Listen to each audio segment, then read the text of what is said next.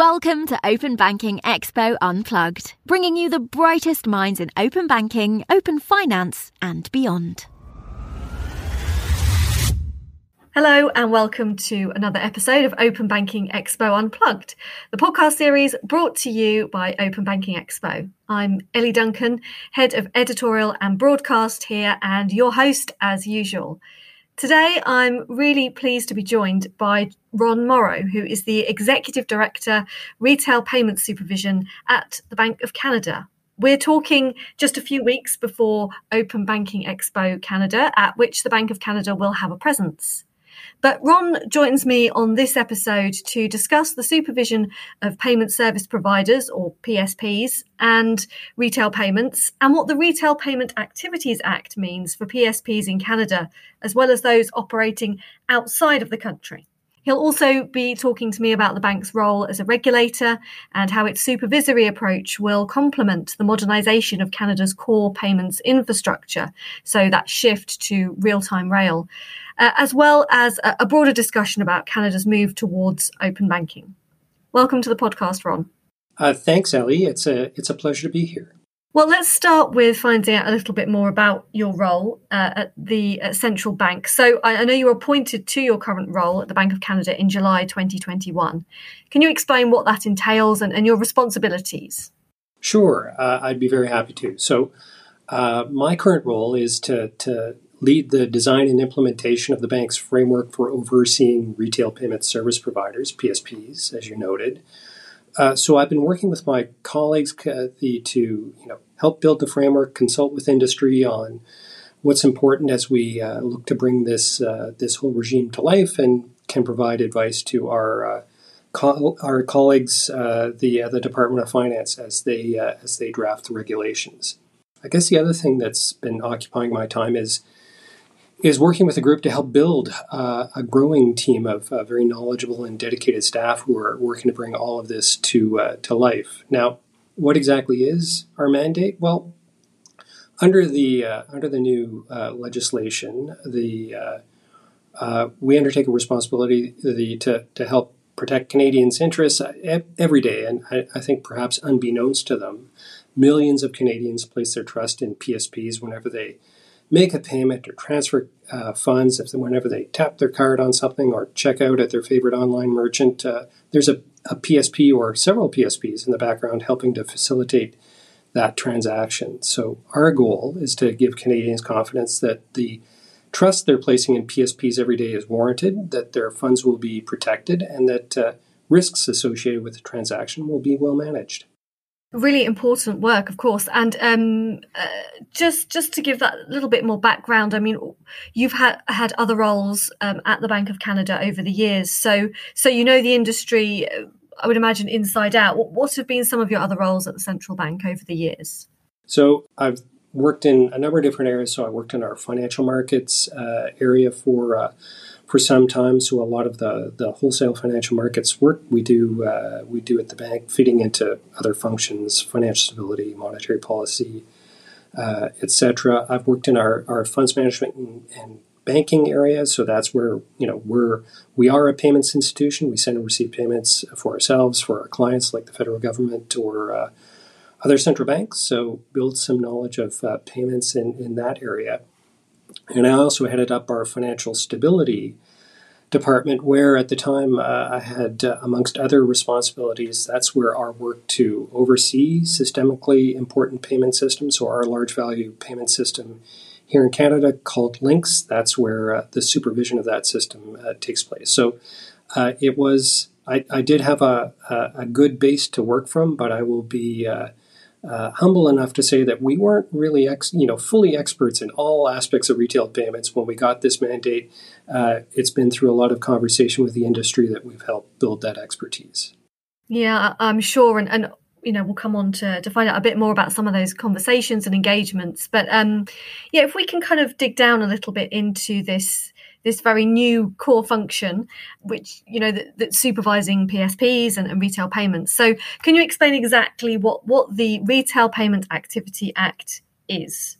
Sure. Maybe I'll divide it up into the who, the what, and the when. So I'll start with the who.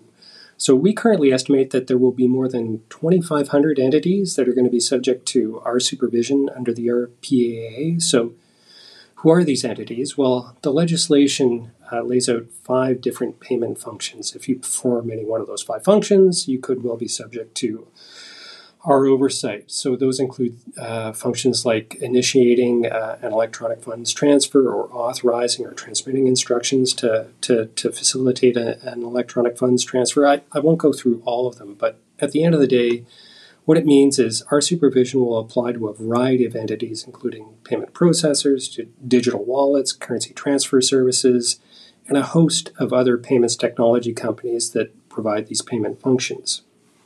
Moreover, this will apply to entities, not only those who have a place of business here in Canada, but also those who perform retail payment activities for an end user in Canada. So companies located outside of Canada who are providing these payment services to Canadians would be covered by the Act. So that's the who. So the what. So if you are subject to this Act, what does that actually entail? Well, there are 3 key things you're going to have to do if you're subject to this Act. First is you're going to have to register with us as a payment service provider. We're going to have standards in place or requirements in place for managing operational risk and protecting end-user funds. If you're a PSP that actually holds end-user funds, many don't, but some do.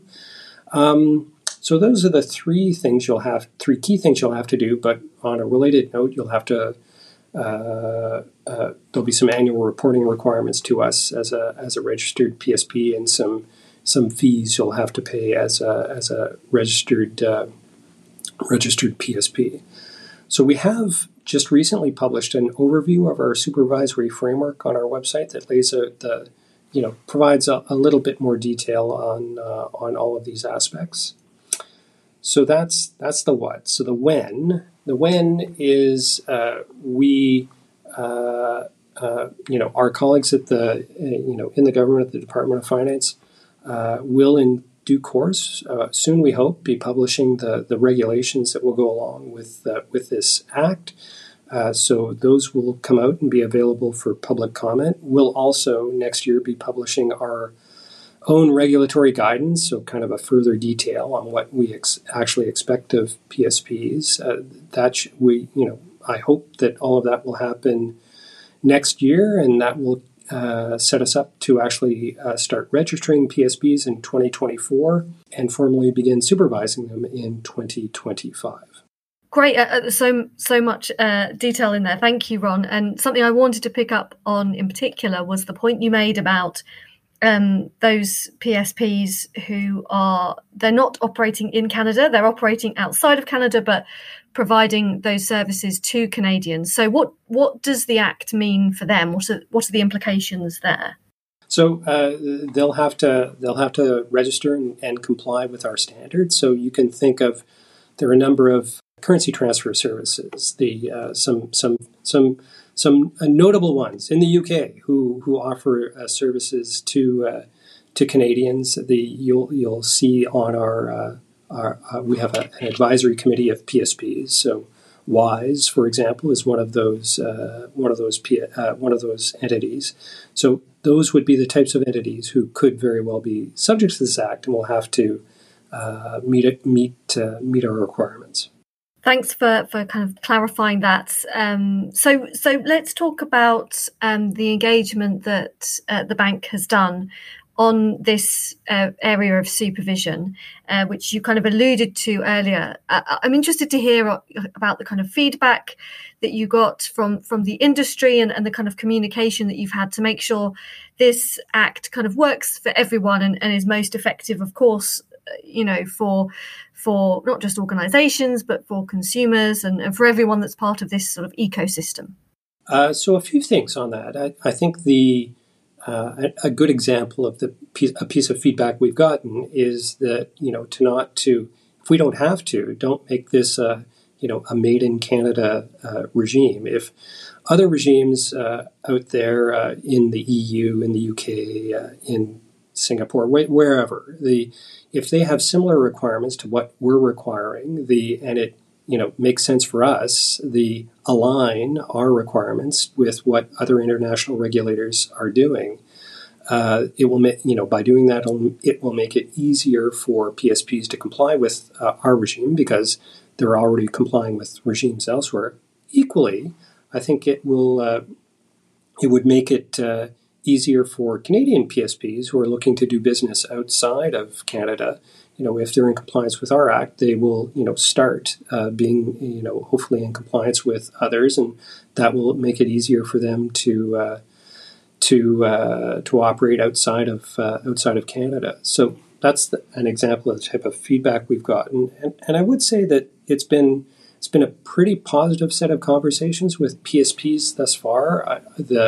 Now, granted, this may be biased because it's based on the PSPs who have spoken to us, not the ones who haven't. But the feedback we've gotten is that people broadly embrace the regime. They are more than willing to be regulated. It sounds a little strange to say that, but they are. And the reasons they give there are two principal ones. So the first reason is, one of the challenges that many PSPs face is their interactions with the regulated financial sector, so with banks and credit unions and others, and that by becoming regulated themselves, by becoming part of the regulated sphere, their expectation is it will actually make it easier for them to interact with other financial entities. So that's one motivation. A second motivation is that a PSP who's regulated by the bank will ultimately be able to apply to become a direct settlement member of our new real-time rail infrastructure, and PSPs obviously see a lot of benefit of being able to be direct members of that system rather than having to go indirectly through other financial institutions. Yeah, and I guess you raised kind of an interesting point there about the fact that obviously the feedback you did get was perhaps from those PSPs that are engaged with it, and that the majority of PSPs do want to be regulated. But what about those, and I'm sure it is only a handful, but what about those that kind of fall out of this, that don't actually register with the Bank of Canada? What are the implications for them? Well, the PSPs will have to register with the bank, and we expect them to. For those who don't, we're prepared to take action. We'll have a variety of tools at our disposal, both legislative and non-legislative, to incent their application to the regime. But I'm hopeful that we're not going to have to make use of that. But I'm not so naive to think that there might not be a few cases where we'll actually have to take enforcement action for those who are reluctant for whatever reason to sign up to the regime that applies to them. Yeah, and I guess that brings me on actually to how the bank is going to approach its role as a kind of supervisor, a regulator almost. Perhaps you could tell me a little bit about how that will work and whether it will differ for retail payments as opposed to the larger payment systems that you currently oversee. So it will be very different than our supervision or oversight of systemically important payment systems. I mean, for things like our large value payment system, the focus of supervision is risk-proofing the heck out of the system. It is very important that system function, all the time, everywhere, that it doesn't fail, because a failure of your large value payment system could create cascading failures in your financial system and cause some very, very serious problems. Here with this regime, it's a much narrower focus. We're really just focused on making sure that if you are holding end user funds, that those funds are held in a way so that in the event the PSP itself becomes insolvent, that those funds can be returned to end users. And it's focused on managing, making sure you have a good framework for managing operational risk. So what do I mean by that? I mean by, you've got a framework for thinking through the resiliency of your operations, that you know who your third-party service providers are. You have a plan in case one of those third-party service providers runs into runs into trouble, you have measures in place to safeguard end users' personal and financial information, those types of things. So it's a much narrower scope. And as I alluded to, I think we have some additional detail for folks on our website with which we've laid out in kind of our overview of our supervisory framework. And then I guess in Canada, there are different pieces of legislation, there are different regulators and kind of levels of government departments, but there are, I guess, similar regimes in other jurisdictions. So how will this one compare to those? And have you taken any kind of learnings from other jurisdictions and the way they've supervised the retail payment space? Absolutely. So we have been in touch with other regulators internationally to learn from them in terms of there's a lot of similarity between this regime and what's taking place elsewhere. So it's been they've been very helpful in that regard in talking to us about what works in their regimes, what doesn't. If they had to do it over again, what would they do? What would they do differently? So that's been super valuable. And even domestically, this regime is aimed at many entities that aren't currently covered by a supervisory regime. So it's geared towards what I would say, trying to fill supervisory gaps. So if you are an entity that's already supervised for operational risk and protecting end user funds, like a bank or a credit union, you're specifically scoped out of this regime. We're trying not to be duplicative here domestically, and we're trying wherever we can to align with what other supervisors are doing internationally. That's good to hear. And look, I wanted to ask you specifically about crypto. I guess it's an area of the market that we don't cover a huge amount on Open Banking Expo, but I'm interested to know whether this Retail Payment Activity Act will also apply to the crypto space, given that it is, a burgeoning market and many investors, retail and institutional, are kind of taking part in it. So, what are your thoughts on that? So the RPA, as it's currently constructed, applies to all fiat currency payments. So it's government issued currencies only at this point. There is scope within the legislation to expand it to cover other forms of currency. So it could be expanded to crypto or stable coins, but that's not currently in scope. Could change in the future. The federal government they announced in their spring budget that they were going to undertake a legislative review of digital money and digital payments within Canada. So there'll be more on that review next year, I would expect. So it's possible that the regime could expand. We'll wait to see what conclusions the government reaches as a part of that. Okay, watch this space then. Exactly.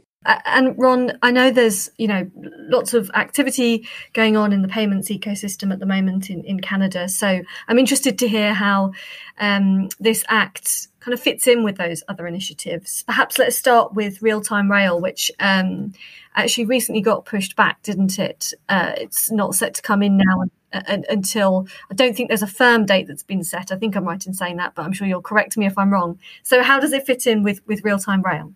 So, as I alluded to before, the big link between this initiative and the Real-Time Rail is that PSPs will be able to join the Real-Time Rail directly. So once the rail gets constructed and is up and running, and our regime is up and running, and there's a third leg of the federal government is committed to make some changes to the Payments Canada Act to allow PSPs to be able to join directly. Once all those things are done, the people will be able to apply to become a member of Payments Canada and become a direct participant in the Real-Time Rail. So there's a lot of conversation between ourselves, Payments Canada, and the Department of Finance about how that's all going to fit together. So that's coming. Great. And what about then Open Banking, which is an initiative that has obviously been much talked about in Canada. I know it's not been implemented as such yet. There's obviously an open banking lead now in the country, and high hopes that a kind of roadmap is coming, maybe early 2023. Obviously, we're yet to find that out for sure. So, yeah, how does this act fit in with open banking more generally? So we're certainly following the developments in open banking closely. The open banking lead, Abram and I, we've had a couple of conversations. We're making sure that the teams are in touch. They really are kind of separate initiatives, but we're sharing information that we think might be relevant. For example, as we've developed the work with the Department of Finance to develop thinking around the regulations about what's actually going to be required of PSPs when it comes to managing operational risk. And as we get granular and think about the details there, we've shared that information with the open banking team, because that's something they might want to think about when they're thinking about what are the requirements that someone has to meet to be able to be eligible for the open banking regime. So there's no, I would say, strict ties between the two, but we are being as open as we can with them to make sure that they know our thinking and can take that into account as they're designing the regime here in Canada. Finally then, Ron, I guess, if there are any PSPs listening to this podcast in Canada or indeed outside of Canada, but this regime will apply to them, what should they be doing now? What should be kind of top of their priority list? Well, they can do a few things. They should probably take a quick peek at our website with all the relevant information that's on there. It's if they just go to bankofcanada.ca/RPS, that will take them to the landing page for our retail payments supervision information. We do have a newsletter that they can sign up for. We're going to try to keep the industry up to date on how things are going. It is an important time for PSPs, because when the regulations get published, it will be a kind of a draft set of regulations. There will be an opportunity to provide feedback before the regulations themselves are finalized. So I guess my biggest message at this point is, now is the time to engage. Now is the time when PSPs actually have a chance to shape what the regime is going to look like and how it's going to function going forward. So they should engage and speak up. Otherwise, now if you don't speak up now, you're going to miss your opportunity to shape the regime. So I think that's my biggest message to them: is learn more, get engaged, and do provide that feedback over the course of 2023 when the regulations and the regulatory guidance is published. Well, Ron, thank you so much. We'll obviously be following closely that the draft regulation when it does come out, and any feedback you receive here at Open Banking Expo. But thank you for joining me on the podcast. Thank you very much, Ellie. It was a pleasure to be here, and looking forward to seeing even more people sign up for our newsletter. My thanks again to Ron Morrow there from the Bank of Canada for talking us through the new Retail Payment Activity Act that's due to come out there very soon. We'll obviously try and keep you as updated as possible on Open Banking Expo through our usual channels. If you would like to listen back to any recent episodes of the Unplugged podcast, we've had some great guests on, then please do check out the on-demand section on openbankingexpo.com. That's all for now. All it leaves me to say is goodbye, and see you back here again very soon.